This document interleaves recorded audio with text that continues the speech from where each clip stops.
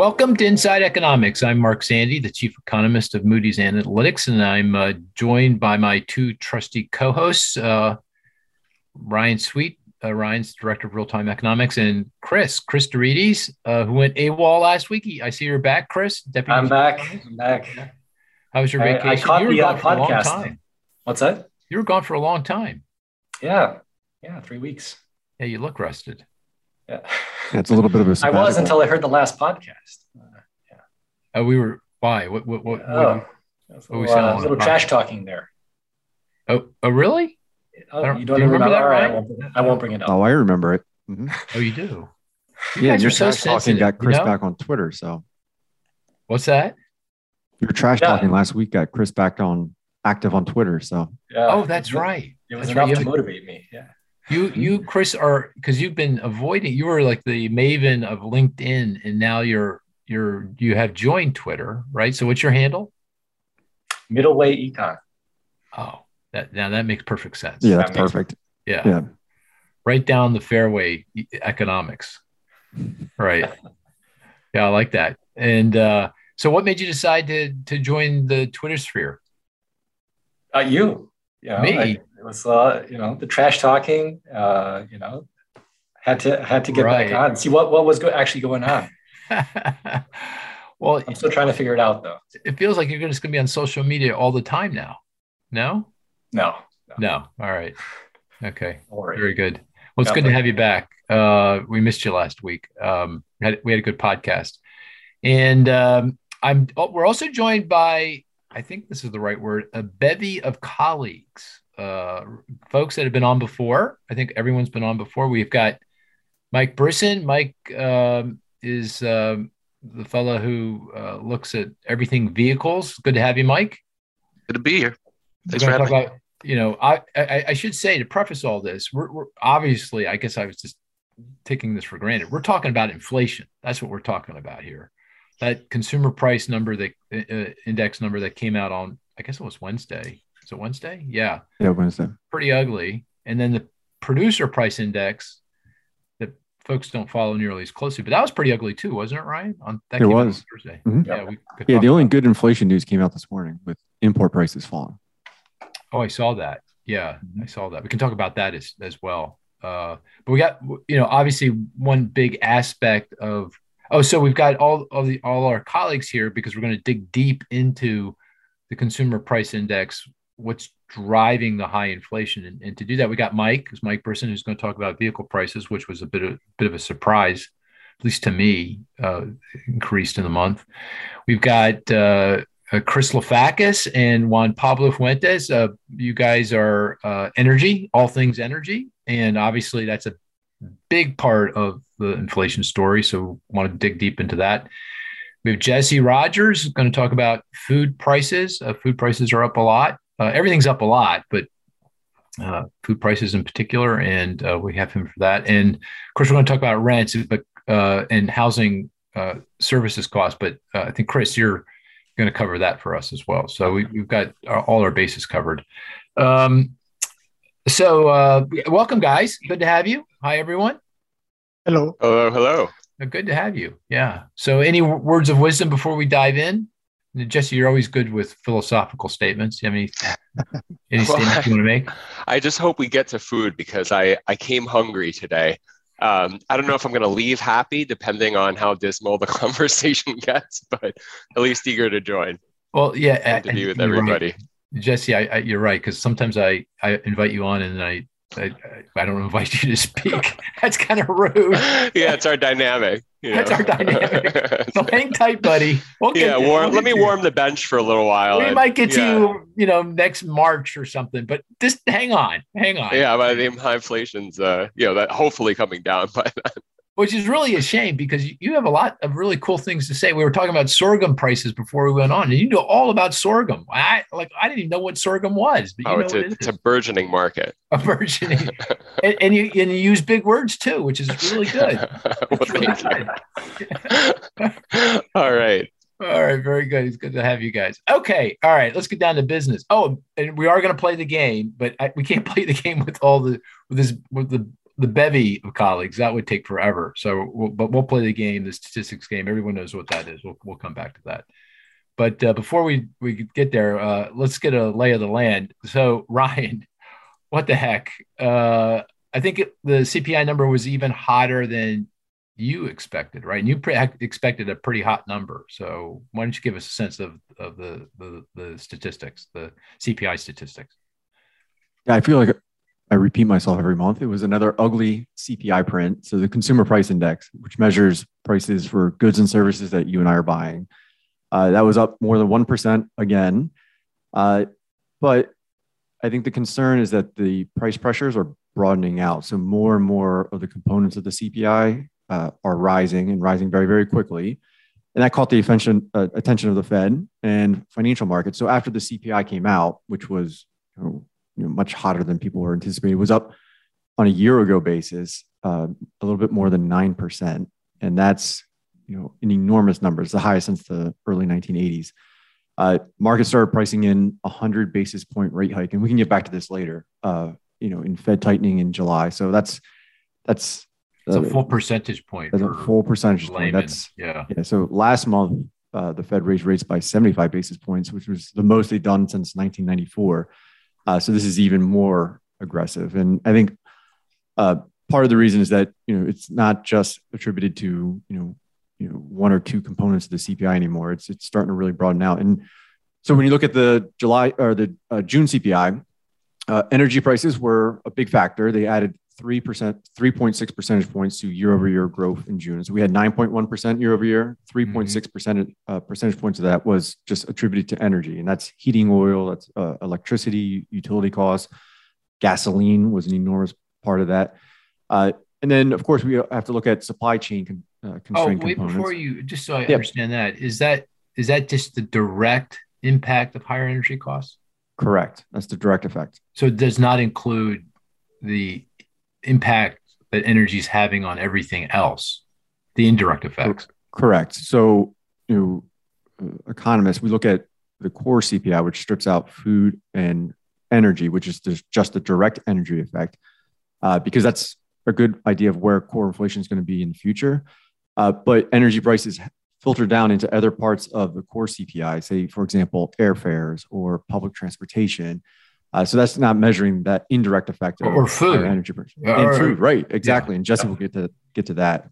But energy is all over the place, and it's affecting a lot of the prices that you and I are paying. So what you're saying is consumer price inflation year over year through the month of June was 9.1.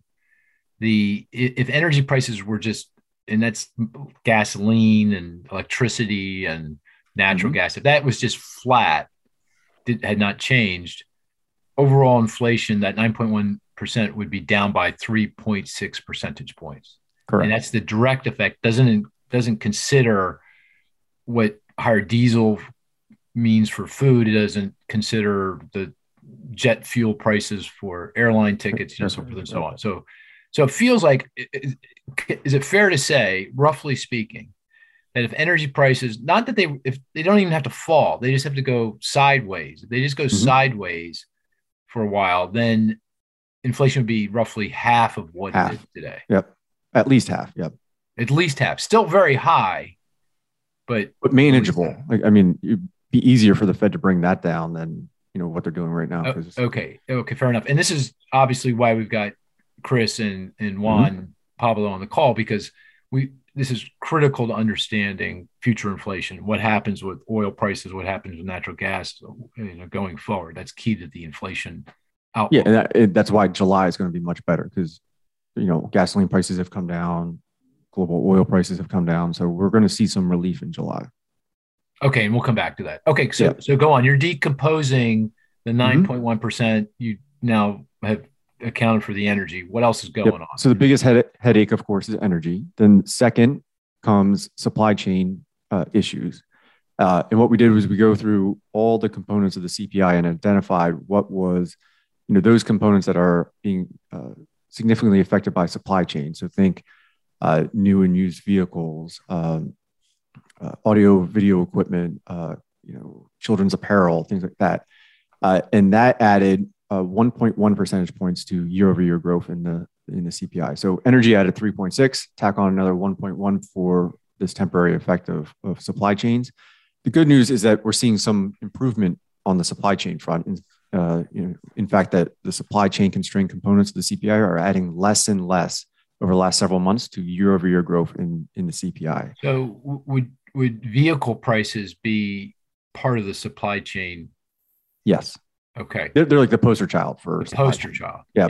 And when you even decompose like the supply chain contribution, like most of it is coming from new and used vehicles. And just to connect the dots, you go back now almost a year ago, the Delta wave hit of the virus. It shut down a lot of Asia, particularly Southeast Asia. Chip plants shut down. It can't produce chips. They go into vehicles. You can't produce vehicles.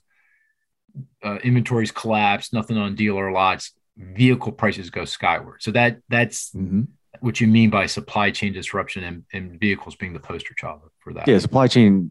I mean, it's both supply, like the supply of containers, or looking at the number of ships that are parked off the port of Long Beach.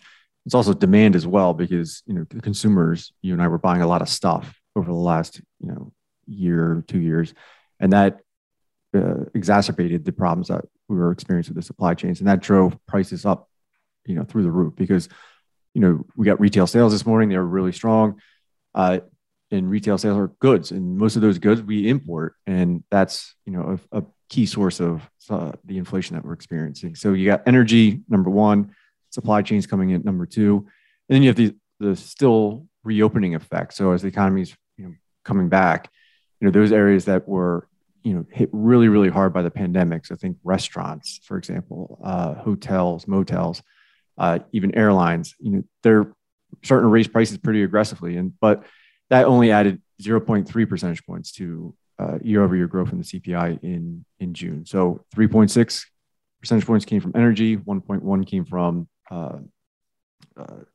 supply chains, 0.3 came from the reopening. So if you exclude energy, reopening, and supply chains, the CPI was up 4.1% on a year ago basis in June, which is still high.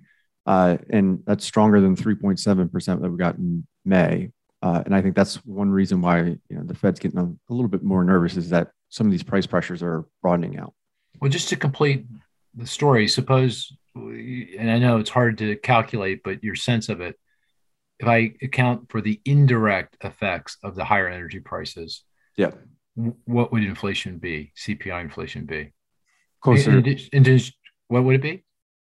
3.5. Okay. 3.5. Let's say, just be conservatively speaking, 3.5%. And the Federal Reserve Board's target for CPI inflation high end, I would put at 2.5%. 2.5. Yep. So what you're saying is then, when you say exclude, people say, well, why are you excluding? I mean, the point is that these things are indeed temporary, more or less. They're not persistent. Let's put it that way. Temporary, people think next month. They're not persistent for a long period of time. Because it goes back to things like the pandemic. It goes back to things like the Russian invasion of Ukraine. Yep. I guess we need to talk about that more, and they could last for longer and be more disruptive for longer going forward. But if they simply not go away, because I don't think Putin's going to stand down anytime soon, and the pandemic's not going away. We're going to get other waves of the virus. But if they simply are we've seen the worst of the disruptions by those big shocks to the economy. What you're saying is that inflation should moderate back into something around the mid threes would be what you're saying. Exactly. And I think, people have jumped off the transitory bandwagon. And I think one reason is that people kind of put a time horizon around it. When I view transitory, I look at whether or not it's fundamentals, versus these temporary supply shocks. And all our inflation problems are supply shocks. It's not, it's not fundamentally being driven by changes in population or a really tight labor market. We got Russia invading Ukraine, which juiced up oil prices, the pandemic, which roiled supply chains, the reopening of the economy, which is temporary, and that's boosting inflation as well. So, And just to make it clear, to strike the point home, if energy prices simply go flat and the supply chain issues continue to iron themselves out and moderate, that's going from 9.1 to 3.5. But Correct. If they actually decline, if energy prices actually decline, and we're going to come back to that, it feels like at some point, and they already are, they've already declined, since we're at the peak back a month ago, that is going to put, at least on top line inflation, going to put significant downward pressure, and we could be below the Fed's target at some point here. Yeah, we will. We most likely will. And that's kind of assumed in our baseline is that, we get a lot of goods disinflation, and goods being like stuff that we buy. Right. And that's needed to offset, because playing devil's advocate, like if that we don't get that goods disinflation, if something else goes wrong, if China locks down again, we have services inflation that is really beginning to accelerate. So one thing I didn't mention was that rents picked up, so they're accelerating, and they added 2 percentage points to year-over-year growth in the CPI in June, and that was the largest contribution since the early 1990s. So we have a rental inflation problem coming, and it's only going to get worse this summer and later this year. So we need that goods disinflation. We need energy prices to come down, or inflation is going to be higher for longer. Oh, I didn't realize that. So the acceleration in the CPI for housing services, which obviously is tied back to the very strong growth in rents, added 2 percentage points to inflation, CPI inflation, in the year ending in June. Yep. And that was the largest since the early 1990s. So, and we'll definitely come back to that as well, because that is more persistent. Those are sticky prices. So another way you can kind of easily look at the CPI is break it down into, and I think the Atlanta Fed does this. They break it down into sticky components versus more volatile components. And sticky inflation is picking up, and most of that is because of rents. Right. Okay. All right. Let's just stop there. Let me turn to Chris, because I've kind of guided the conversation in a certain way here, and I'm just curious what you think. First of all, can fill in any holes in what Ryan said. Did he miss anything that we should be talking about in the report, or inflation more broadly, and kind of sort of what the implications are? So what do you think of that conversation we've had so far? I think Ryan did a great job of summarizing.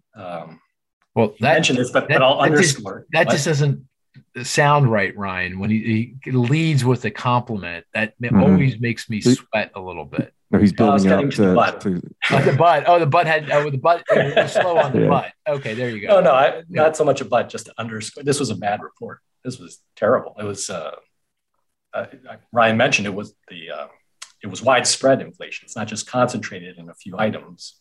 It's everywhere, and it's in items that we also thought were not going to experience a lot of inflation, like furniture, right? We had expected, with the supply chains and Target and Walmart saying that they have a lot of excess inventory now, that we wouldn't see much price growth. We'd actually get some relief in those products, but we actually saw some acceleration in the prices of those products as well. So I don't think we need to sugarcoat this report. It was pretty bad. And we're hopeful that it's at the peak and things will improve, but I still think there's a lot of risk out there. It can't get much worse. It can't get any worse. I mean, that was awful. Well, I seem to recall that statement back in March, right? Yeah, true. Very good. But that simply goes to the timing of the oil price peak, right? I mean, the thing that we didn't expect in March, or we were forecasting, was that European Union would not sanction oil, right? And therefore they did, and oil prices jumped again, and therefore we got the peak in June, which is the data we're talking about, right? So, yeah, but there can be other shoes to drop. Okay, fair enough. Too, right? Yeah, fair enough. We're still, and we'll get into the energy markets, I'm sure, but there's still issues both on the supply and the demand side. The sanctions, they haven't really gone into effect fully yet, so we don't know all the ramifications of that. So, yeah, I guess to your point about the broadening out, the one thing that did make me, everything about the report was, as you said, bad, ugly.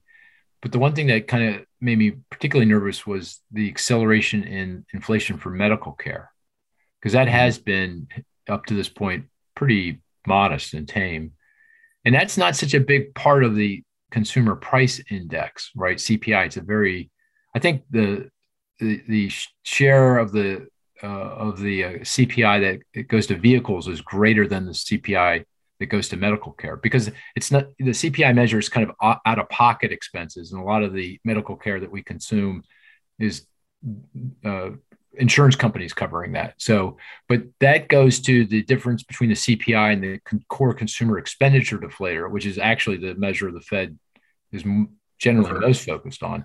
There, medical care plays a much larger role. There's a much larger share of that index, and that makes me particularly nervous that that's picking up. Any insight on that? Because we don't have an expert here going to talk about that. But Ryan, you gotta be careful with the medical components of the CPI, including physicians and hospital prices, because the response rate. So, what's the share of the universe that they're going out and surveying? The Bureau of Labor Statistics every single month has dropped. It's to the point where it's very unreliable. I don't think it's a complete sample of what prices are actually doing. Yeah, that's a good point. Right. Okay. All right. Well, that's good. So, okay, let's now dig deep into some of these components of the consumer price index that have been and are adding a lot to inflation, and we're doing this to try to better understand what's driving that higher inflation, and then perhaps more importantly, what does it mean about where inflation is headed over the next 12, 24, 36 months? So to that end, Mike Burson, let me start with you. In vehicle prices, as I mentioned earlier, they rose, both new and used vehicle prices rose in June. And that, for me, was the biggest surprise in the report. I had expected used vehicle prices to decline, because you have taught me to look at auction prices and our own index that you construct based on auction prices, actual transaction level prices. And that showed a big decline in June, right? And it's not showing up in the CPI. So can you give us a sense of what's going on there, Mike? Yeah, so our auction is a wholesale price index. Our auction index, the Moody's Analytics Sale Price Index, we're looking at hundreds of thousands of transactions each month that come out of the auctions. About 80% of auction transactions are shown in our data. But the CPI, they're looking at 480 observations at retail stores. So you do a picture across the country, and then you add on the sales tax as well in each part of that country, and you're looking at just 480 observations, and it's not seasonally adjusted, whereas our index is seasonally adjusted. It rightfully so, it's not seasonally adjusted. There's not the large peaks and valleys that you have in the auctions, where in the spring you have dealerships that load up on inventory, so prices go really high, and then they unload inventory towards the end of the year. And so there's a lot more seasonality in the auctions than there are in the retail. So the CPI isn't seasonally adjusting either, but the CPI is down from its peak over 1%. We're expecting it to go down. Its CPI has been, it lags the wholesale auctions. So you imagine dealers go to the wholesale auctions, they pay a certain price, and they pass those prices on to consumers. So if they're paying less now in June, like we're seeing at the wholesale auctions, presumably later in the year, the CPI will go down in response. Okay, so you're saying it's a matter of time? Yes. Well, I believe the wholesale auctions will stay relatively steady because new vehicle supply still remains low over the rest of the year. But I do think that the CPI will come down a bit over the rest of the year from what we're seeing in the wholesale prices. Yeah, and most fundamentally, as I mentioned earlier, goes back to supply chains, chips, lack of production, lack of inventory. Vehicle prices go higher, and give us a sense of that dynamic. I mean, my understanding is chip production is starting to improve. Vehicle production is starting to improve. We're getting a little bit of improvement. If you look hard, I think, at the data in inventories, they're still incredibly lean, but they're off bottom, I think. And that does argue that the very rapid increase in prices should come to an end, and we may even see some, as we were discussing, price declines. Is that kind of a reasonable description of what's going on? Exactly. Yep. So in the U.S., so the production issue is different all over the world, and Right. it wasn't this way last year. No one could produce last year. Right now, the U.S. is producing almost back at 2019 levels. We're about 10.7 SAR, seasonally adjusted annualized rate, in May, 10.5 million in April.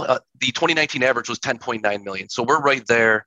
For the 6 quarters before that, it was 9.2 million in the US. So we're back up to where we were. In Germany, or Europe in general, but Germany I look at for Europe, it's probably down a little less than 20% from 2019 levels. In Japan, where they're they're closer to China, and so they were subject to all the COVID lockdowns, they're about 35% below where they were in 2019. So the U.S. is producing pretty much where they were prior to the supply crunch. Germany, they got hit by the Ukraine crisis. A lot of the internal components that they were running through Ukraine and all those industries slowed down or shut down. So they were hit by the war. So they had some supply chain constraints there. And Japan is hit the worst because of their exposure to the Chinese lockdowns. Should we expect vehicle production to pick up in Germany and Japan? I mean, or Yep. We should. Okay. Yep. Let me ask you another question, and this is tangential, but it's bothering me. Vehicle demand, the actual number of units that are being purchased, that remains very depressed. I think, wasn't it 13 million units, I think, in June, something like that? Yeah, that was the SAR for June was 13. But demand, I like to look at the miles driven, and the statistics I would have used if I was playing the game would be 3.75 trillion. That's how many miles were driven. You see how he does that? He sneaks in the game. You see? Yeah. And by the way, I would have gotten that. No problem, Mike. I'm just saying. Yeah. So it's the highest May reading in history. So the miles traveled in the U.S. is the most ever, despite high fuel prices. So demand is out there, and the high prices show demand is out there. It's a supply issue that's keeping the new vehicle sales down. Okay. So vehicle production is picking up. You're saying this hasn't picked up enough to start filling dealer lots sufficiently that they can sell more cars. Correct. Got it. But that's going to happen. It feels like that's happening. We're moving in the right direction. Let's put it that way. It's coming. That's why I'm happy to defend that forecast. I like that. And here's the other thing. Used vehicle prices have shown some softness. They rose last month, but if you go back a few months ago, we had seen some declines even at a retail level. Yep. New vehicle prices, no such thing. They keep every month. It's up a lot. I mean, if I were to assemble all the OEMs and say, let's collude and restrict supply as much as they have, you can raise prices. It's the amount of supply that's out there. You're able to raise these transaction prices. So you cut off incentives. You're able to increase profits. Just go back to your industrial organization class. You restrict that supply, you can raise prices. The transaction prices come up. And that's what's going on with these new vehicle prices. Back to, there's nothing on dealer lots yet. Therefore, prices aren't going to come in. It's only when we start to see enough production long enough that an inventory start to come off bottom that we'll actually see prices roll over. Yes. So you weren't implying collusion, though. No. I'm saying if I were to design it, this is how I would have designed it. I see. It was a perfect storm for them. Profit per vehicle sold has never been higher. Right. Okay. And they're able to raise MSRPs. OEM is jargon. That is original equipment manufacturer. Yeah. So they're the producers. Cars. Yep. Right. Okay. So, all right. My takeaway, Ryan and Chris, correct me if you have a different takeaway or let us know, is that we've got we should have some optimism here from a prism of inflation. We're going to see prices start to come in here pretty significantly for both used and new. Maybe month to month, who knows? But certainly by early next year, this time next year, we should be seeing definitive declines in vehicle prices. Yes. Yeah. Well, no. Wait, Mike's got to answer that question. And then we react to that. Definitive declines this time next year? Yeah. Yes, right now it's year-over-year price growth is about 7% in the CPI. It's it feels like around 10. It was higher for new, lower for used. Yeah, so for 10. used, it's about 7%. New vehicles, I have a different outlook for than the used vehicles. I think I can see more price gains in the new vehicle market. The difference between new and used prices is over 20% right now. They historically track themselves. So depending how far down used come down and how high up new come down, those will have to equal out. So that 20% gap has to close somewhere. So it might be raising the used vehicle prices and raising the new vehicle prices and used vehicle prices coming down 10% each, or used vehicle prices come down 20%. Okay. Extracting from all that's all real. I get it, but in aggregate, is it fair to say? And I don't want to put words in your mouth, but I want to put words in your mouth. No, because I just want to make sure my forecast is right.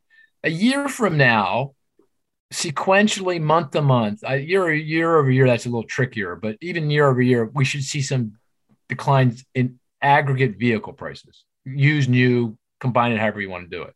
Yes, and it will be concentrated in the used. Okay, that's a big swing, right? We've gone from stratospheric increases to declines. That should have a meaningful impact. And by the way, you add it up, I think new and used are 8% of the CPI index. So it's not inconsequential. It's a consequential part of the index. Yeah. Okay. All right. And by the way, Ryan, Chris, anything there? Ryan said, yeah, he agrees with that. Yeah. Mm-hmm. I mean, a used vehicle can't be an appreciating asset forever. Like that just it's unheard of. How can it be? Right. Yeah. Invested in Forerunners last week. Yeah. Chris? And prices will come down in a recession. So yes. There you go. See, Chris is coming to the dark side. Rude. Well, even in a non-recession, because Chris's Mike's forecast is based, I should say these projections are based on no recession. Recession, we're in a different ballgame. Right. Yeah. Okay. Yeah. All right. Okay. Very good. Anything else, Mike, you want to bring up on the vehicle front before we move on to the next component? No, I think we're good. We got the trajectory. Okay. Well, thank you for that. It's pretty rare though for vehicles. No, wait, Chris. No.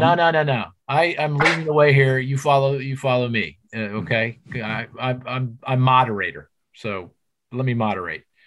Because we got a lot of ground to cover. I want to get to you, but before I get to you guys, I'm working backwards because energy obviously is very important. But let's go to Jesse next, because if I don't go to Jesse now, we'll never get to Jesse. So Jesse, let's talk about food prices, which are up a lot too. I think in aggregate, food at home and at restaurants is up double digit year over year, I believe, in the CPI index.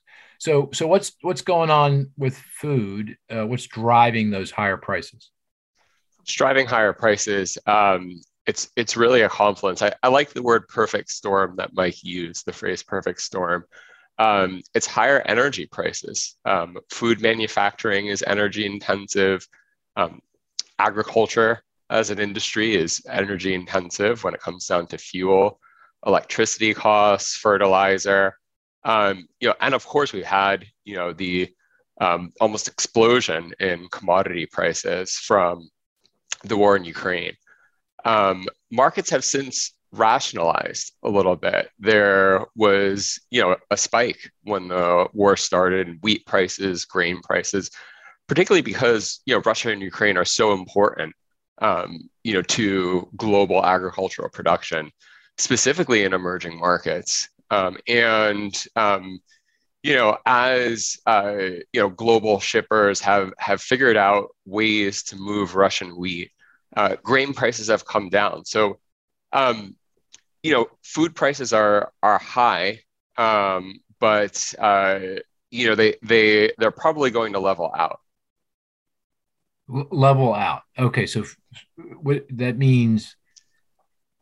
It means what does that mean? Year over year, food prices go flat, essentially? Yeah. So I think so. Usually, prices for food, the stuff we consume, whether it's restaurants or at the grocery store, it typically responds to changes in commodity and energy prices with a lag. just because food producers are locked into long-term agreements for their inputs. And, we've seen food prices kind of, lag the overall CPI and are rising and kind of broke into this double-digit range more recently. Over the past couple of months, we've seen prices for raw materials, mainly grain prices, but also energy a little bit come in. And that's eventually going to keep food prices, from rising, over the next couple of months. If we kind of look at that medium-term outlook, we're going to, they'll remain high for, things that are going on in the global farm economy that we can talk about. But in terms of contributing to inflation, that, food prices are going to, food will be expensive, but, we're not really seeing, gains on a month-to-month basis going forward. Going forward, right? Okay. Yeah, going forward. So, food prices are high, they've come in, and that's going to reduce pressure on, on producers, both on the, the raw input side and in food manufacturing. Food's contribution to overall inflation, which has come in, hot and heavy, but with a lag, that's going to ease over the next, both on a month-to-month basis and year over year. Okay. It doesn't mean consumers won't hurt, because, food prices are high, but in terms of, contributing to further price gains, I think it's fair to say that we've seen, most of the run up and we're past the peak. Okay. And kind of you may have said this, but just to reiterate, is there's two broad forces at work pushing up food prices. One is the Russian invasion of Ukraine and the disruption to ag markets. Russia, Ukraine produce a lot of wheat, corn, sunflower oil, that kind of thing. And that's disrupted markets significantly. Fertilizer, obviously is important to a lot of different types of agricultural activities all around the world. Second thing that's been driving food prices is the higher energy prices. You got to get the food from the farm to the store shelf in a proverbially speaking, and that you put it on a truck. So diesel prices are way up. And by the way, they haven't come in as much as gasoline prices over the last month or so, but they're very, very elevated. Those two things have driven this double-digit, what we're now seeing through June, increase in food prices. And in going forward, well, we're saying we're going to come back to energy in a second, but that it does. We're expecting energy prices to moderate, at least not rise any further. And we're saying on the Russian-Ukraine front that while that conflict is going to continue for the foreseeable future, the impact of that on ag prices, we've seen the worst of it. Is that a fair characterization of your view? Yeah, I couldn't have said it better myself. I think one thing on Russia, Ukraine. Now he's sucking up. Now he does that. Now he's I mean, when it's fair, it's fair. Right. I like to let the chips fall, where they may. Okay, that's good. Very fair. I think that's excellent, Mark. So if I told you a year from now, in June of 2023, year over year, CPI food inflation was 0 or close to 0, you'd say, what? That sounds about right to you? Yeah. Or even unwinding, we could even see, small on the negative side. All right, Jesse, I'm holding you personally accountable for this. Because Wawa's Hoagie Fest is expensive this year. Is it? This is the best time of year. It's Wawa's Hoagie Fest, and prices are up. Well, and what makes it like they'd sell hoagies all year round? Why is this a fest this time of year? I mean, what makes it a fest? Well, they reduce the prices. Oh, they do. Oh, okay. Oh, yeah. Yeah. Oh, but it's still very elevated, the price? Yeah. Yeah, compared to last year. Yeah. I mean, think of what goes into a hoagie. I mean, it's bread. Mark. You're at Wawa all the time. I've sworn off hoagies. I'm telling you. And I'm it's all salami, you guys. If I eat a hoagie, I won't eat for a week. You're not allowed to live in Philadelphia. But Mark, you noticed the 16% increase in hot dog prices, right? I love hot dogs. That goes right to your budget, right? I love hot dogs. They're up 16%. I knew wings were up a lot. At least last I looked on wings, chicken wings. That was Chris's number. That was. That's good. No way. For this week? No. Oh, sorry. Was back up. Oh, it was back up. Are chicken wing prices still rising quickly? I didn't look. No. Oh, Mike Brisson does. He's shaking his head. No, they're not rising as much. I'm in upstate New York. We mainly eat chicken wings for food around here, so they're going up in retail. I know that. What did he just say? He said in upstate New York, that's what we eat. That's like buffalo wings. It's all over upstate. Yeah, that's right. Buffalo. Buffalo. Yep. All right. Very good. Okay. All right, Jesse, that was very helpful. I really appreciate that. Chris, Ryan, any pushback on? Be careful. Well, Jesse's very sensitive. You can't. What about the weather? Oh yeah, what about that? That's a good point, actually. I mean, yeah, what's going on? I don't know. I'd be a little cautious. Yeah, this summer could be an issue. Yeah, I mean, droughts. I think it's important to mention that food prices were really high in the first place, right? Well before the war in Russia and Russia's invasion of Ukraine, and that goes to just limited, really bad climate conditions in your major bread baskets, North America, South America, Europe. And, when you think of it, right, that, when you look at grain prices, they've shaken off the increase from Russia and Ukraine, but they're still trading, at the upper range. The UN Food Price Index is another great metric to look at, and that's been tracking record highs. But when it comes to inflation, it's all about the increase, right? And how much worse can climate conditions get? I mean, they're pretty bad. I mean, farmers in Brazil are like up to their waist in soggy fields.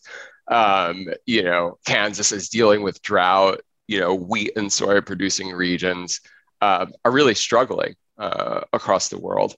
And yes, that just goes back to the thing. Food prices are going to continue to hurt, right? Inflation's the change in food prices and how much more expensive they could get.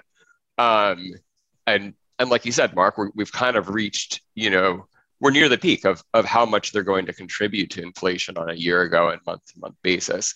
But in the background is that, food prices are high. Let's move on to energy prices. And we've got both Chris Lapakis and Juan Pablo Fuentes here for that. Okay, guys. So you heard Ryan's decomposition of inflation, and energy is a big part of it. Obviously, energy prices, gas prices, diesel prices, jet fuel prices, or pick whatever it is, natural gas prices. They all seem to have peaked back a little over a month ago, tied into, I think, the European Union's decision to sanction Russian oil. They announced that in early June. Prices have come in since then. If oil is our poster child for this, then we're at $120 per barrel, $125, I think maybe on Brent at the peak. We're now down below $100 a barrel. What's going on in the oil market, the energy markets, and where do you think we're headed? And I'll begin with Chris, and then I'll turn to Juan to kind of fill in any gaps. Sure. So I think what happened was we had the Russian invasion before that started to get priced in, oil was around 70, give or take, and that started to get priced in. It happened. We had a spike up. There was a lot of uncertainty. The prices fell when there was more certainty.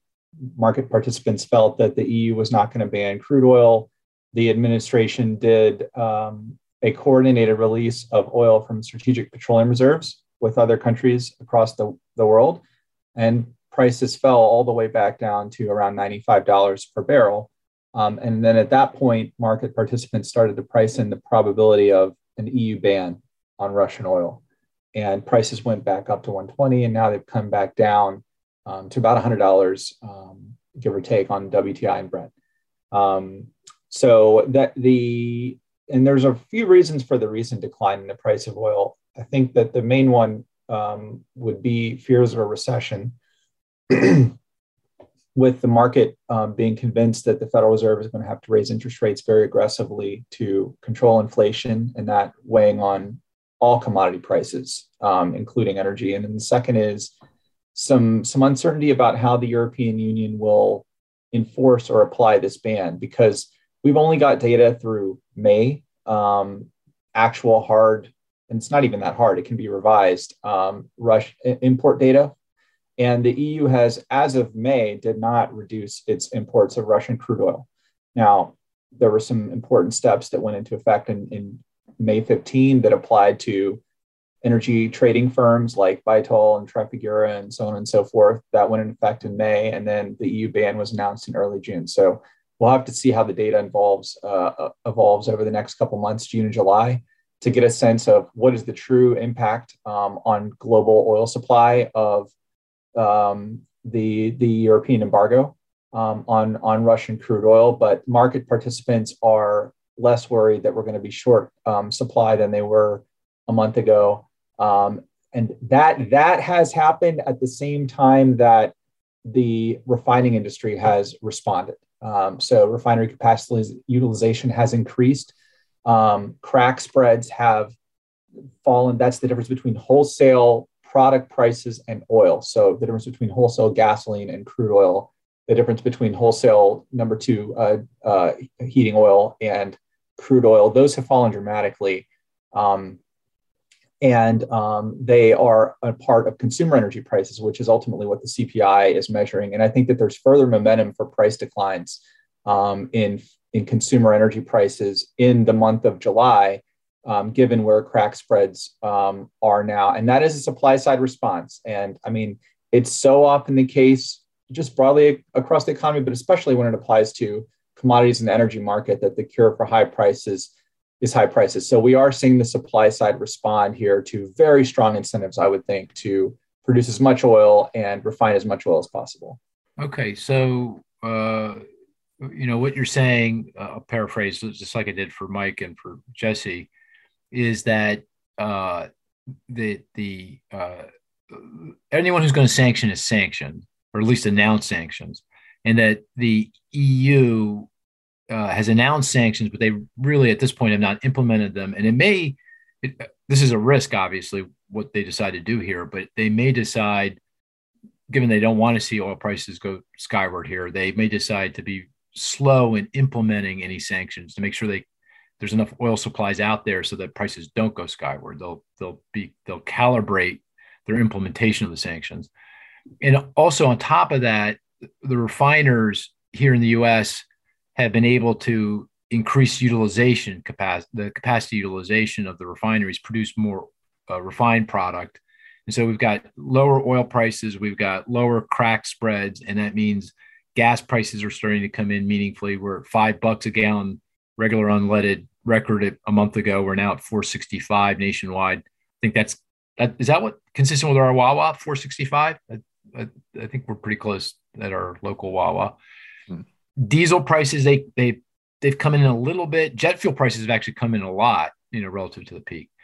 And assuming that the EU doesn't start to really crack down on Russian oil, and the fact that we are getting more supply because of the higher price, to your point about higher price leads to, solves the problem here because it elicits more supply response. Oil prices, gas prices should at the very least not go higher, and may, with a little bit of luck, go a little bit lower. Is that fair, that characterization? Well, yes, I think it's fair. I think that a lot will depend on how the EU will proceed, and if it does crack down hard, how much of that oil is going to find its way into other countries anyways. Because as of May, if you look at China plus India plus Turkey, they had increased their imports of Russian crude oil by about 800,000 barrels per day. And that's about the amount that actually the U.S. Banned that was entering the U.S. Along with the U.K. All of that oil has been rerouted to these other countries. And so the question is, if the EU is forceful, then how forceful will they be, and then how much will ultimately that Russian oil end up in other countries? So I think that there's a possibility for energy prices, for oil prices to rise from here, but I think that the most likely case is that we do get just they go sideways for a while. Got it. Got it. Hey, Juan, what do you think? Do you agree with this? Do you want to add any color? What do you think? I agree with Chris. I think the main factor behind the recent decline in prices is the fear of recession. So that's like more a market response to the sentiment in the market. The second reason I would say is that Russian oil supply has declined by far less than anticipated by the time the invasion took place. According to the International Energy Agency, Russian supply has declined only by 800,000 barrels per day.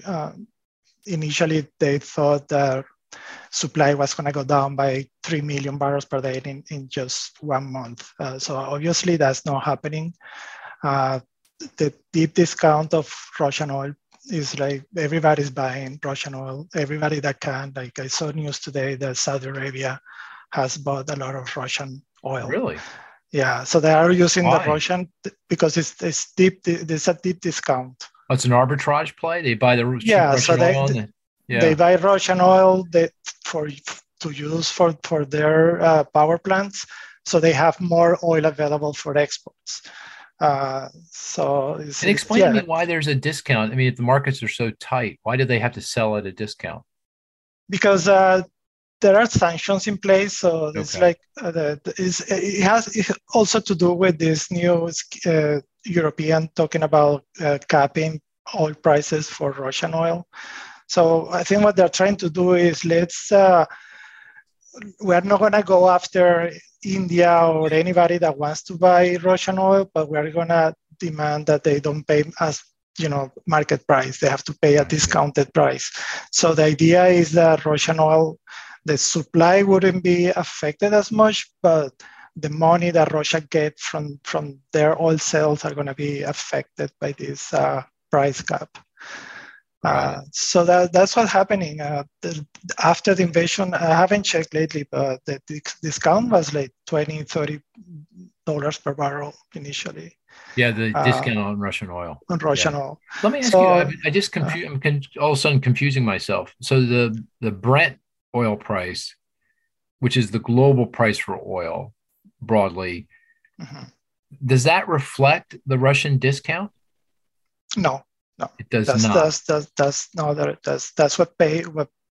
That's what Europeans pay for oil. I see. Okay, so they're actually paying less. We're paying. The U.S. refiners are paying more because we're not getting any Russian oil, so we're paying more than European refiners, let's say. Well, the Europeans are also not getting the Russian oil. So the ones that are taking advantage of the discount are India, or China, India. Saudi Arabia. They're benefiting. Okay. Yeah. So these are countries that can afford to go around the sanctions, or they are not afraid of getting sanctioned by Europe or the US. So they are taking advantage of this discount, but Europe and the US have to pay full price.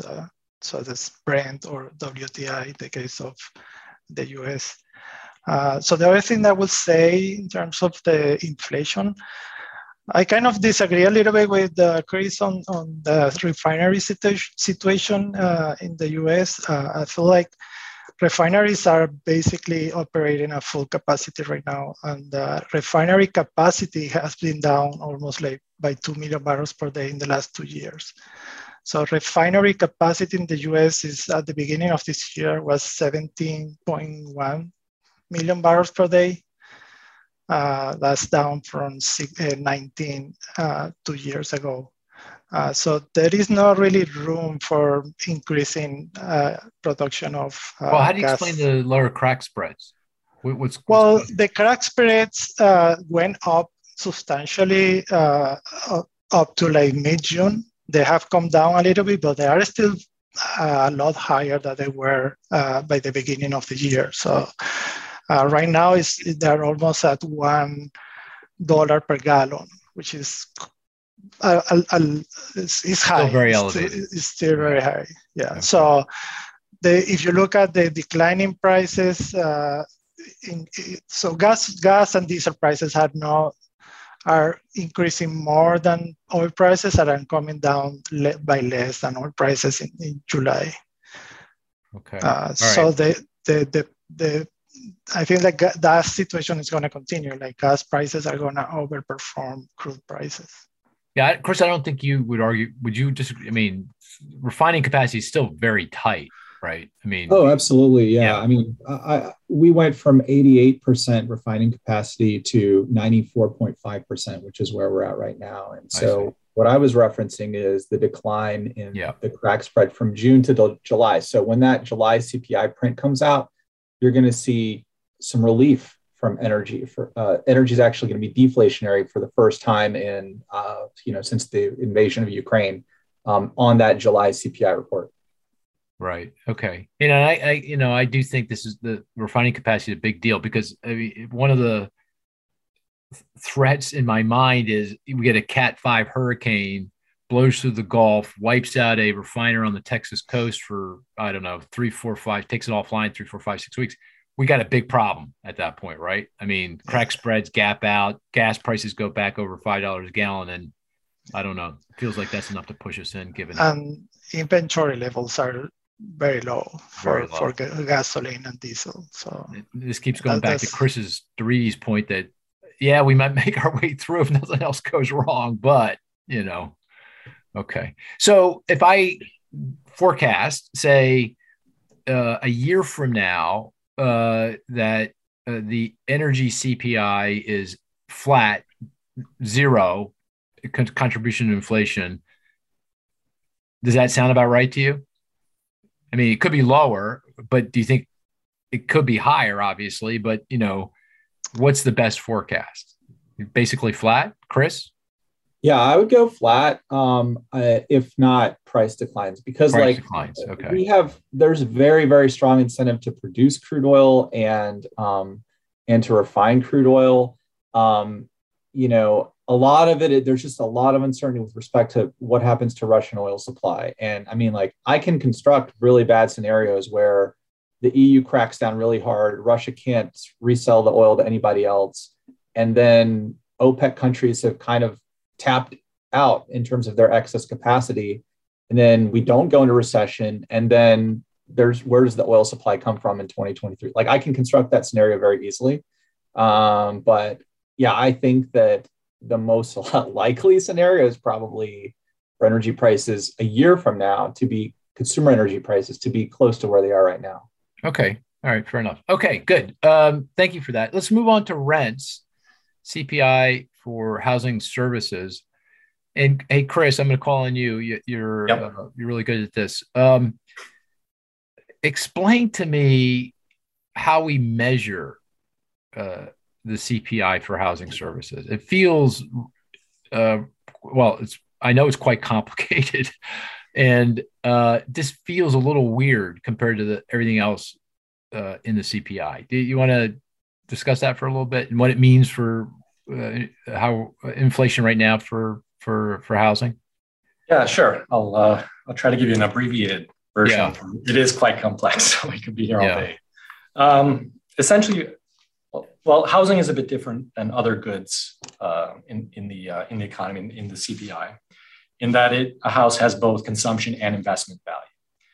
Right. The objective of the CPI, why we construct a consumer price index, is to price the changes in the consumption value of the goods and services that consumers are purchasing. Right. So ideally, we want to ignore or abstract the investment component of housing and focus just on the consumption component.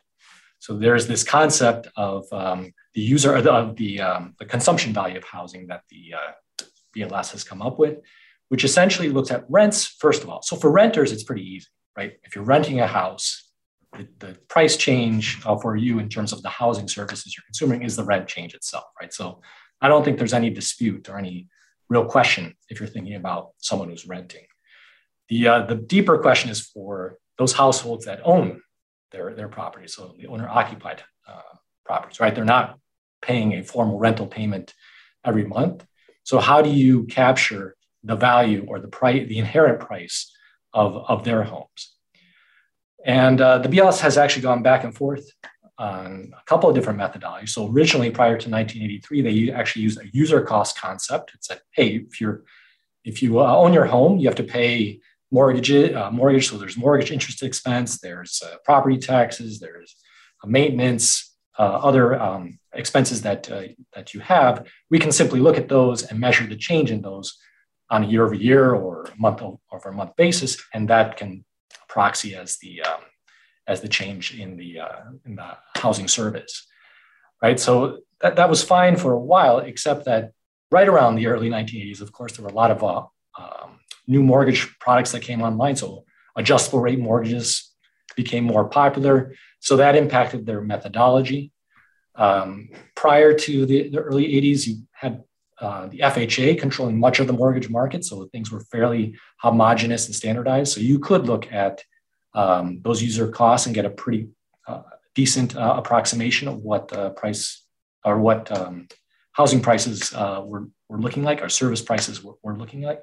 But as we got those new products, mortgage products, and as the FHA lost some of its market share, things got much more complicated.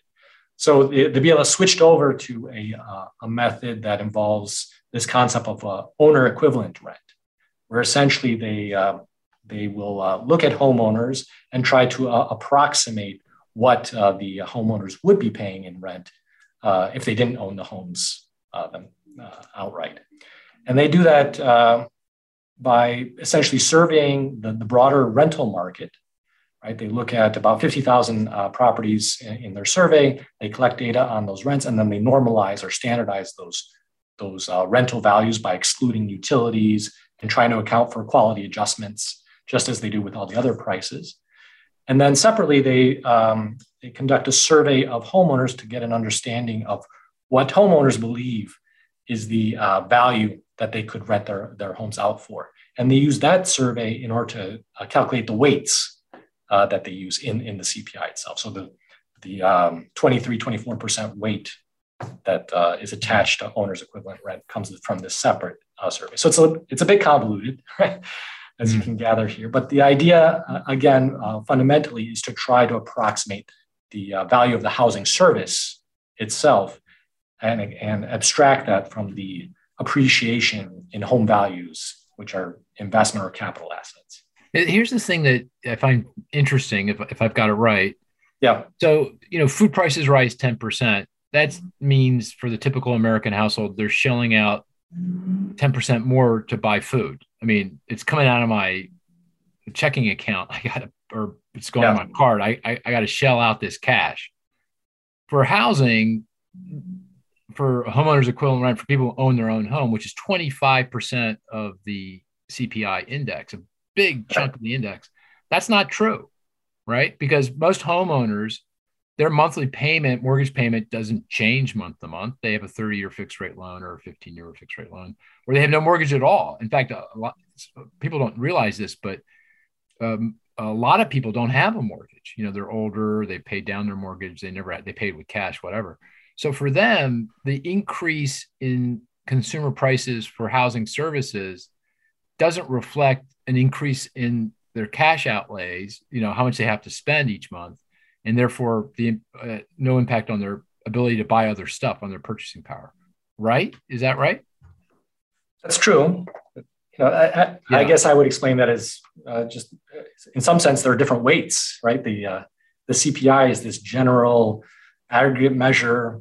There's actually no one that actually no household actually consumes the goods and services in the CPI index with the weights that are assigned, right? It's this aggregation, right? So yeah, you could certainly have a different measure of inflation for the homeowner that owns their property outright than the renter, right? So there's that aspect that all inflation is personalized, so the weights may differ.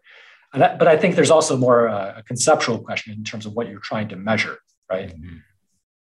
The fact that you own your home and you're not making a payment every month, an explicit payment every month, right? That doesn't mean that there's no value to the housing services that you have consumed that month, right? So it depends on what we're trying to. No, I hear assess. You. It's just that we often, like Ryan has this great statistic, for the typical American household, they have to shell out $496. Is that right? Per month more. 93. $493 more a month in the month of June to buy the same goods and services that they bought last year because of the 9.1% CPI inflation. That isn't exactly true, right? Because for the homeowners, they're not shelling out any more than they did a year ago. In fact, Ryan, I think we might want to calculate that. That would be kind of cool, actually. We can do that because we use the CPI to calculate quote unquote real income. That's the purchasing power of the consumer, and we're probably overstating the hit to purchasing power from using the CPI because of this the way we're measuring things on housing. Is that fair to say? I think it depends. There's still an opportunity cost, right? But it's not cash coming out of the bank, No, right? It's not cash coming out of the bank, but okay, you can generate all sorts of examples, right? So if a person owns their house and suddenly they move, right? Yeah, well, now all of a sudden now they have a payment, right? So, right. No, you make a good point. I just find that it's a really fascinating question, interesting. But actually, most importantly, what's going on? I mean, rents are, market rents, forget about the CPI. Market rents have been rising double digit year over year everywhere. And now it's bleeding into the CPI measure and adding to overall inflation. So how, what's going on and where are we headed? Yeah, that's right. The impact of rising rents takes time or enters the CPI with a lag because, again, the survey that the BLS conducts is of all current rental properties, right? Given that leases typically are a year or more, even though the rent on new properties or new leases may be increasing, it takes some time for that to bleed in to the prices that all households are facing. So house prices have been rising through some research that I and others have conducted. It takes about 5-6 quarters for house price increases to translate into rental increases. So we're in for sustained rental increases in the CPI for a while here, probably until this time next year. This month, rental payments rose by 0.8%, right? So that's up from the 0.6% last month, right? So you still have the effects of the rises in housing prices and the amount of demand that's out there for rentals persisting, and that is having an effect. So I expect that to continue to contribute to CPI, over the next year, probably adding a point and a half each month. So. Got it. Okay. So no relief there anytime in the near future. Certainly not by this time next year. Yeah. No. So, and even if we go into recession, again, because of the lags in the Stop with that recession talk, please. Come on. Even the lags are going to continue to persist for a while. Okay. Here's what I want to do, because this is it's been a very informative podcast, but it's getting a little long in the tooth. I mean, I'm not sure people can, because we're going into the DNA here on some things. So let's do this. I want you, Chris, you, Ryan, and then I will give a forecast for top line CPI inflation. We're at 9.1 in June. What are we going to be in December of this year? What are we going to be in December of 2023? And when are we going to get back to the Fed's inflation target, which, as we've talked about, is 2.5%, top part of the range for the CPI. And then after we're done that, let's go play the game. And the game here, I'm going to mix it up a little bit because we got a lot of folks on the call. I'm going to pick on, does everyone have a statistic? Do you all guys, everyone have a statistic? Well, I think we might use mics already. I'm not sure. But I might call on you and see if you've got a statistic for the game. Is that okay? That's fine. You up for it? I know you're up for it, Ryan. I'm always up for it. Yeah. All right. It's the highlight of my week. I see Chris. He's like deers in the headlights. Are you okay playing the game, Chris? Oh yeah. I'm trying to come up with not you, the other Chris. You. Oh. I know. Yeah, the other Chris. Are you? Can you play the game, or are you not prepared? No, I can play the game. Okay, fine. All right, we're gonna play the game, and then we weren't gonna play the game, and now we're gonna play the game. I know. Well, I changed my mind. I'm allowed to do that. Yeah, mixing it up a little bit. Okay, so all right, Ryan, what is the forecast for top line CPI inflation here? What do you think? End of this year will be close to 6%. And then December of 2023. Yep. This is under the assumption of no recession. No recession. No recession. Will be down to 3%. 3. Mm-hmm. And when do we get back to the Fed's target? First half of 2024. First half. That's okay. That's fair enough. That's a little bit ambiguous, but we'll go with it. First half. All right. March 13th at 4 p.m. Okay. That's much better. Very good. There you go. Okay. So 9/1 in June of this year, 6 December of 2022, 3 December of 2023, and March, we're back to 2.5%. Okay. Chris? So this is uncanny. 6% end of the year was my prediction as well. And then I had 2.75% for end of December. 2 decimals. That's quite that's precise. That's a lot of confidence. Well, you said I had. I mean, do you have a forecast? No, that's what I wrote down. Oh, you wrote down? Okay, all right. And then when do we get back to 2.5 then? I like March. I put down April. Oh, you put down April? Around that time period. Man. Okay. Well, we're in sync.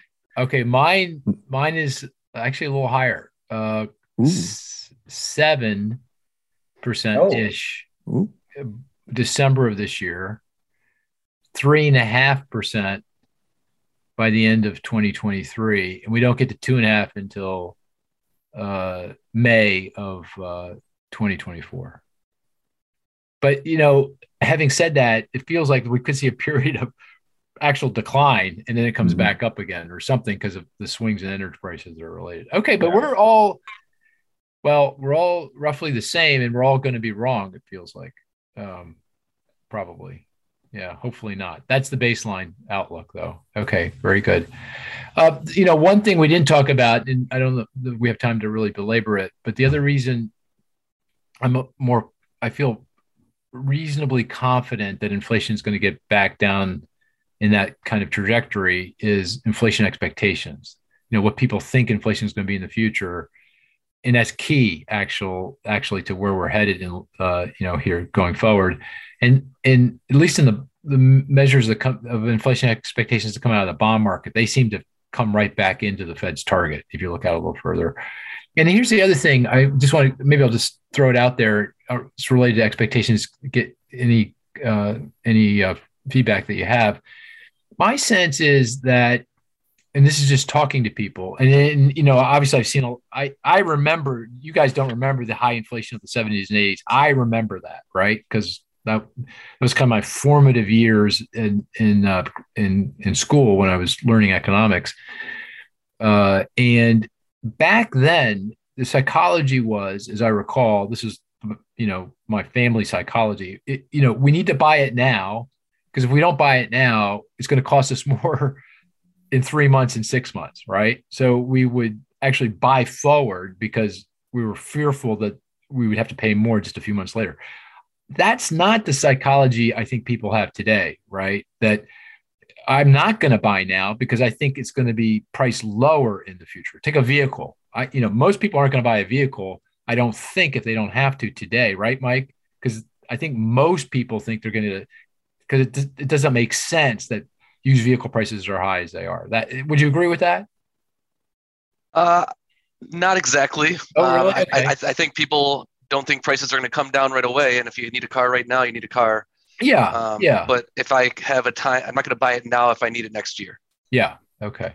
All right. Chris and Ryan, you generally the same view on inflation expectations and how they. Yeah. Okay. All right. Yeah. I mean, the only thing where people are buying now, even with prices right, is housing. That's the only area. Oh, even there. I don't. That's changing. Yeah, that's changing fast. Yeah. Well, because of mortgage, yeah, but not around us in Philadelphia. I think the smart money's already decided to go on the sidelines. The investors, yeah. I think the new homes definitely. Oh, new homes, absolutely. Oh, yeah, new, yeah. Yeah, the builders are discounting very aggressively already. Yeah. Okay. All right. Okay. Very good. Let's play the game. game is we each come up with a statistic. The best statistic is one, and the rest of us try to figure that out through questioning and deductive reasoning and cajoling the person with the statistic. Best statistic is one that is not so easy that we all get it too quickly, not so hard that we never get it. And obviously, if it's related to the topic at hand, which has been inflation, that would be a bonus. So with that, let me start with Ryan. Ryan, because Ryan's the maven at this, and let him lead the way. Go ahead. Give us your numbers. Minus 61%. I know what that is. There is no way. No. I do indeed know what that is. Oh, wait. Did you have another presentation with? I know what that is. God, and I what is it? want multiple cowbells when I tell you what that is. Multiple. Well, I want you now each to get out your looking up some cowbell commodity right prices. now. All right. I got it right here. I want a cowbell ring. Let me hear it. Yeah, okay. Chris, where's your cowbell, man? Oh, all right. All right, ready? Ring it for me. Ring it. And I didn't get the answer yet. I'm so confident in this. Minus 61. That is the percent of small businesses say the economy is not going to, it's going to suck 6 months from now. Should I use that word? That was a bad word. No, it's fine. It's fine. Okay. All right. Okay. Am I right, Mr. You're Sweet? right. Yeah, very good. Oh, yeah. Okay. There we go. Very good. Yeah. And Jesse, what do you think of that? Are you impressed by that or what? Does that make you think any better? Don't do it, Jesse. Don't feed into it. I don't know. I'm Zoom thinking, box is going to have to get bigger and bigger. I'm thinking least of the cowbell now. I mean, you got it on the first try, and it was barely a ring. I mean, do we have over a year? Do you have an air horn in post production we can add? A nice pew, pew, pew for Mark getting that on the first try. Yeah. Very good. I love Jesse. Did you look at this? Historically, when it's minus 20%, we're in a recession. It's minus 61%. Far and away record low, right? By far. So if you look at orders what of it was magnitude around the Great Recession, early 1990s, or early 2000s, 1990s, this thing is by far, they're very, very pessimistic. And I mean, you make the point all the time that a recession is a loss of faith. Yeah, loss of faith.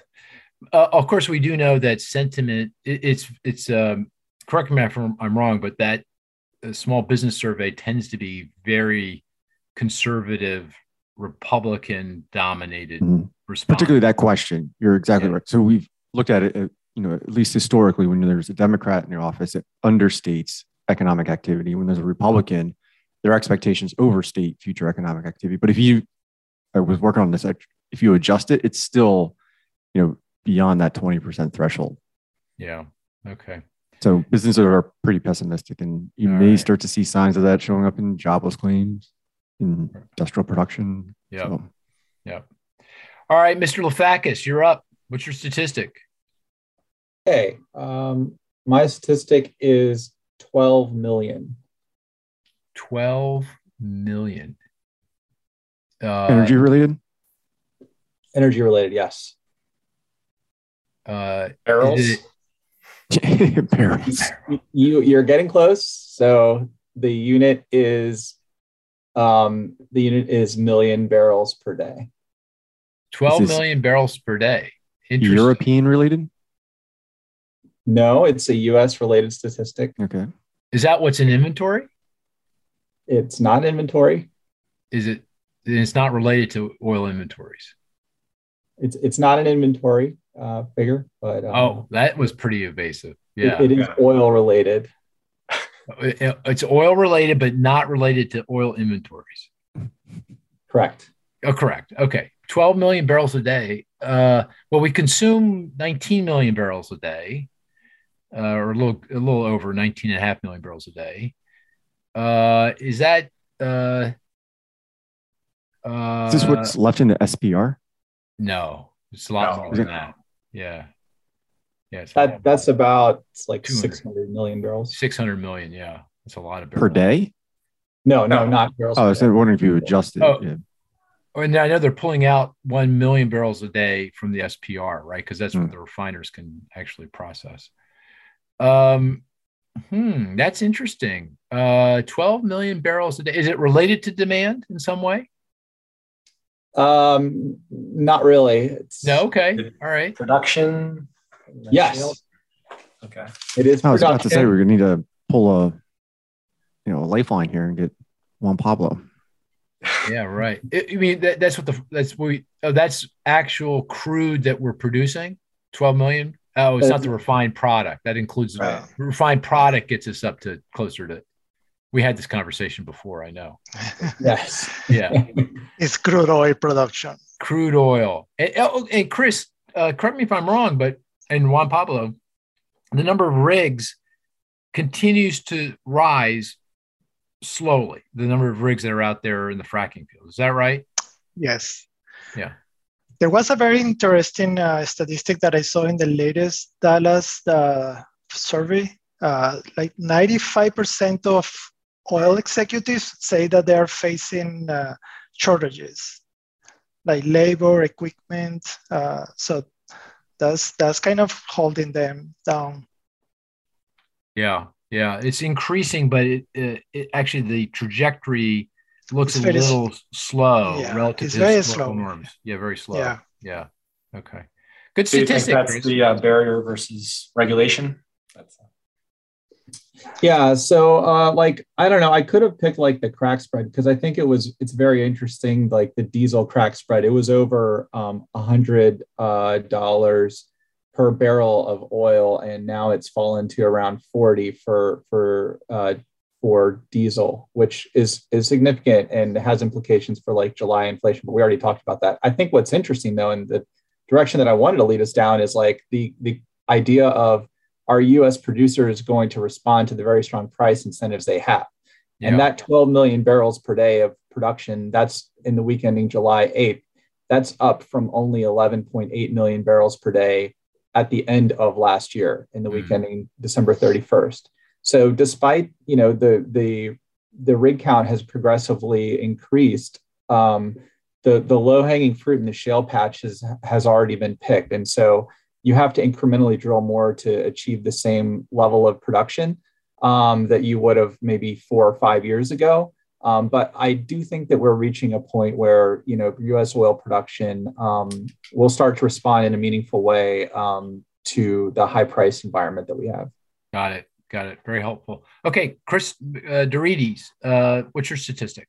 Okay, I'm going with a fun one to lighten things up here. 199.2. 199. Well, I'll make it even more direct. $199.20. $199.20. Yes. All right. Is that how much more a month people are spending on their gas bills than a year ago? Nope. Wow, that'd be a lot. Probably pretty close, right? I would think that's pretty close. Probably. Maybe. Yeah. Actually, is this related to your trip? $20. This is related to your vacation? These are always about me. So, so directly. Is it the increase in spending due to some form of inflation? No, it's no. Okay. All right. Has it something to do with inflation? Prices? It's prices. Yep. Prices. So what's worth $199.20? Chris's shirt. Chris's what? His new shirt. His new shirt. Yeah, he wears those. I think so. I think I said howdy doody shirts, right? They're kind of like a howdy doody. All right. Is it commodity price, Chris? It is. Oh. The coffee? It is. You got it. Oh, way to go, Chris Lafakis. Very good. Yeah. Where's the cowbell? That's right here. That was pretty good. There you go. Okay. So explain that, Chris Dorides.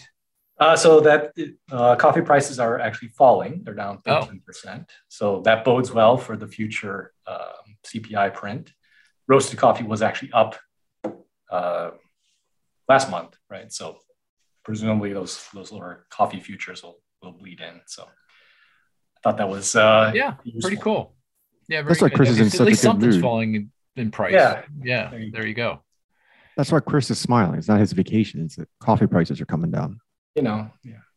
I don't know about hazelnuts, but coffee. Hazelnut espresso. Oh, hazelnut is always worth the price you pay. Oh. That's all I have to say. I got a hazelnut latte right here. There you go. Chris. Oh, Jesus. But my finished consumer price went up by 48%. I was just telling these guys before we started recording. All of a sudden, I was telling my wife how cheap it was compared to Starbucks, and the next day it went up 48%. Oh, geez, that's great. That's a good story. All right, okay, we got to end this thing. Wait, you don't have one? Was that? I do, but I really, it's really, I don't know, this has been going on for a while. So I do want to say, and I've got a good one, but I'll save it for next week. It'll still be relevant. Quickly, odds of recession, next 12 months, net 24. Chris Dorides, what are they? What's yours? And have they changed? They have changed. Oh. 50 and 65. Oh, no. Oh, no. Yours had to change. Who's you? Yours. Why? Because of the yield curve? Yeah, your favorite that you. No, I haven't tout changed this thing. yet. I'm not quite yet. I need another week. I'm The at yield curve was the most I'm at inverted 40 since- and basically even odds. So 40% next year, basically even odds. But you're right. I'm getting a little uncomfortable because of that yield curve. But we'll come back to that next week. And you, Ryan? Haven't changed. Well, 65.3. I'm Okay. nudging really no. close, getting closer. 1 year, 65. And you're actually lower over a 2 year, Yeah. right? Yeah, because if it's going to happen, it's going to happen in the next 12 months. Yeah, that's interesting. We can, Chris, you missed it last week. We discussed that, but we'll definitely. So yours is incremental? I thought we were within 12, within 24. Oh, I see what you're saying. Oh, maybe I have to. Oh no, I've been doing everything wrong. Well, actually, yeah. We'll have to focus. We'll have to define it more clearly next time. Yes. Yeah. Define Good terms. point. Yeah, actually, a good point. Okay, so we're going to call it a podcast. So again, Chris, what's your Twitter handle? Middle-way econ. And what's yours, Ryan? That real-time_econ. And of course, mine's at Mark Zandi. With that, we're going to call this a podcast. I hope you found it of some interest and value, and we'll talk to you next week. Take care now.